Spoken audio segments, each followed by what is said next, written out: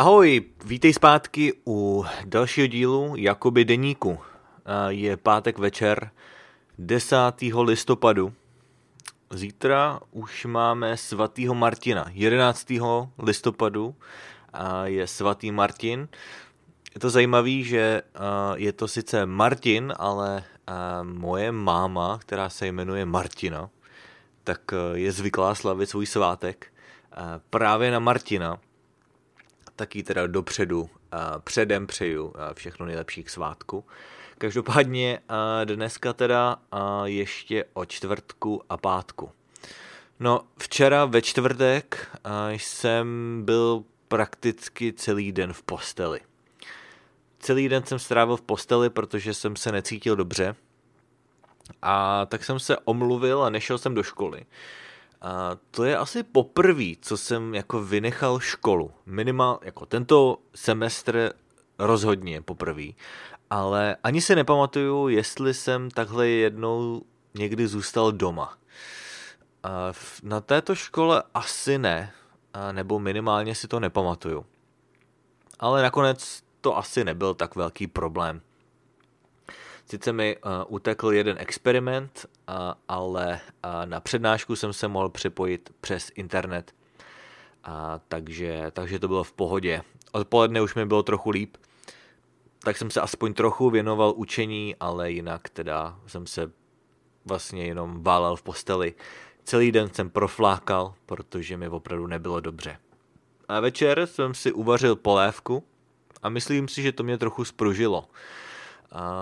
Byla to nějaká zeleninová polévka, dal jsem do toho ještě takový 2 párky, nebo prostě takovou uzeninu, nevím, co to přesně bylo, ale bylo to dobrý. To bylo něco, co jsem naprosto potřeboval. To bylo přesně to, co jsem potřeboval. Takže to byl čtvrtek, no a v pátek jsem byl doma, protože, teda ne kvůli tomu, že bych byl nemocnej, a v pátek jsem se cítil už mnohem líp, ale měli jsme dnes státní svátek, že jo? Dnes byl den veteránů, takže jsme měli volno ve škole. Stejně tak i manželka měla volno, takže jsme byli spolu tady doma. No, dopoledne teda jsme si ještě zacvičili a potom jsme se vypravili na nákupy. A šli jsme nakoupit nějaké potraviny, ale hlavně i žrádlo pro kočky, protože už nám to tady nějak začalo docházet a byl jsem teda rád, že ten Zverimex, nebo ten obchod s chovatelskými potřebami byl otevřený, protože jsem měl trochu strach, že bude zavřený, když je ten státní svátek. Když já vlastně úplně nevím, jak je to s těmi státními svátky, protože já mám pocit, že většinou jsou všechny obchody otevřený.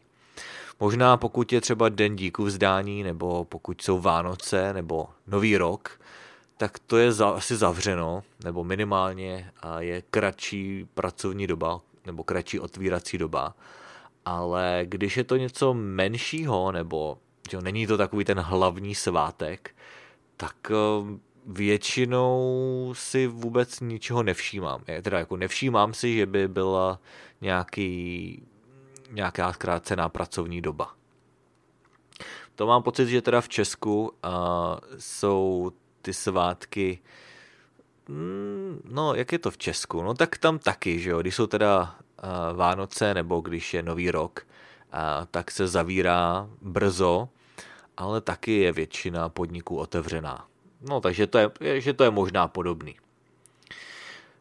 No, ale teda dneska bylo docela pěkně, takže jsme byli chvíli venku, i když teda manželku začala bolet noha, má něco s chodidlem, takže jsme se brzo vrátili, ale aspoň chvíli jsme byli venku, ještě si užíváme pěkný podzim.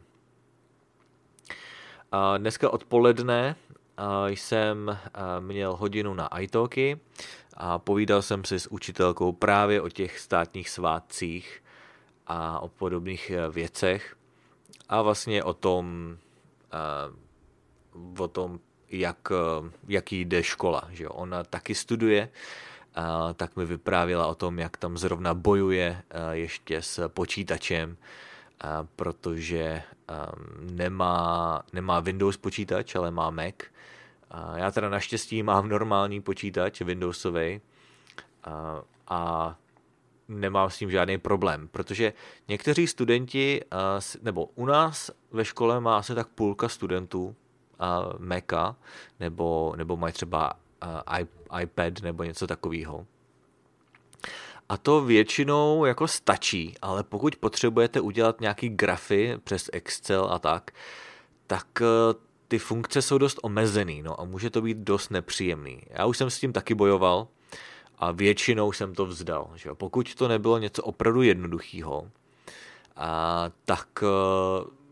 tak jsem se na to vykašlal a raději jsem to udělal potom doma na normálním počítači, ale nebudu zacházet zbytečně do detailů. Každopádně Macy a tyhle ty iPady bohužel nejsou nic moc, co se týče té kancelářské práce, protože pokud musíte používat tu sadu těch kancelářských nástrojů od Microsoftu, tak vám tam můžou chybět nějaký funkce.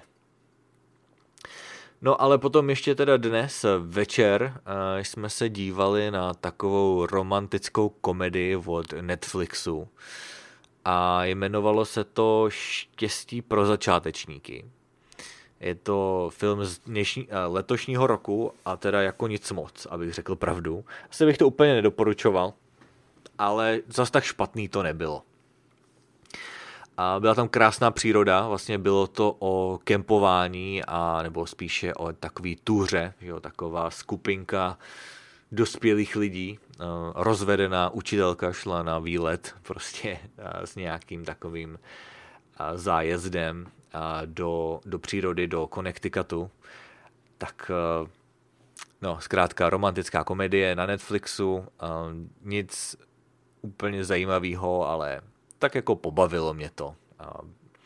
Bylo to takový trošku roztomilý, asi bych tak řekl, ale asi bych to nikomu úplně nedoporučoval. Myslím si, že většina českých filmů, že ty české filmy jsou většinou lepší než tohle.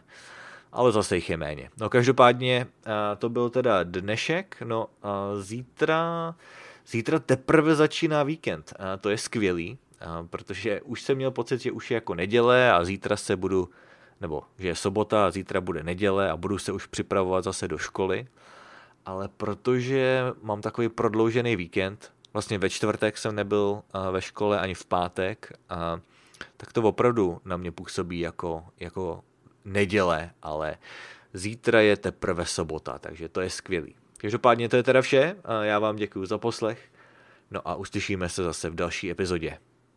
Ahoj.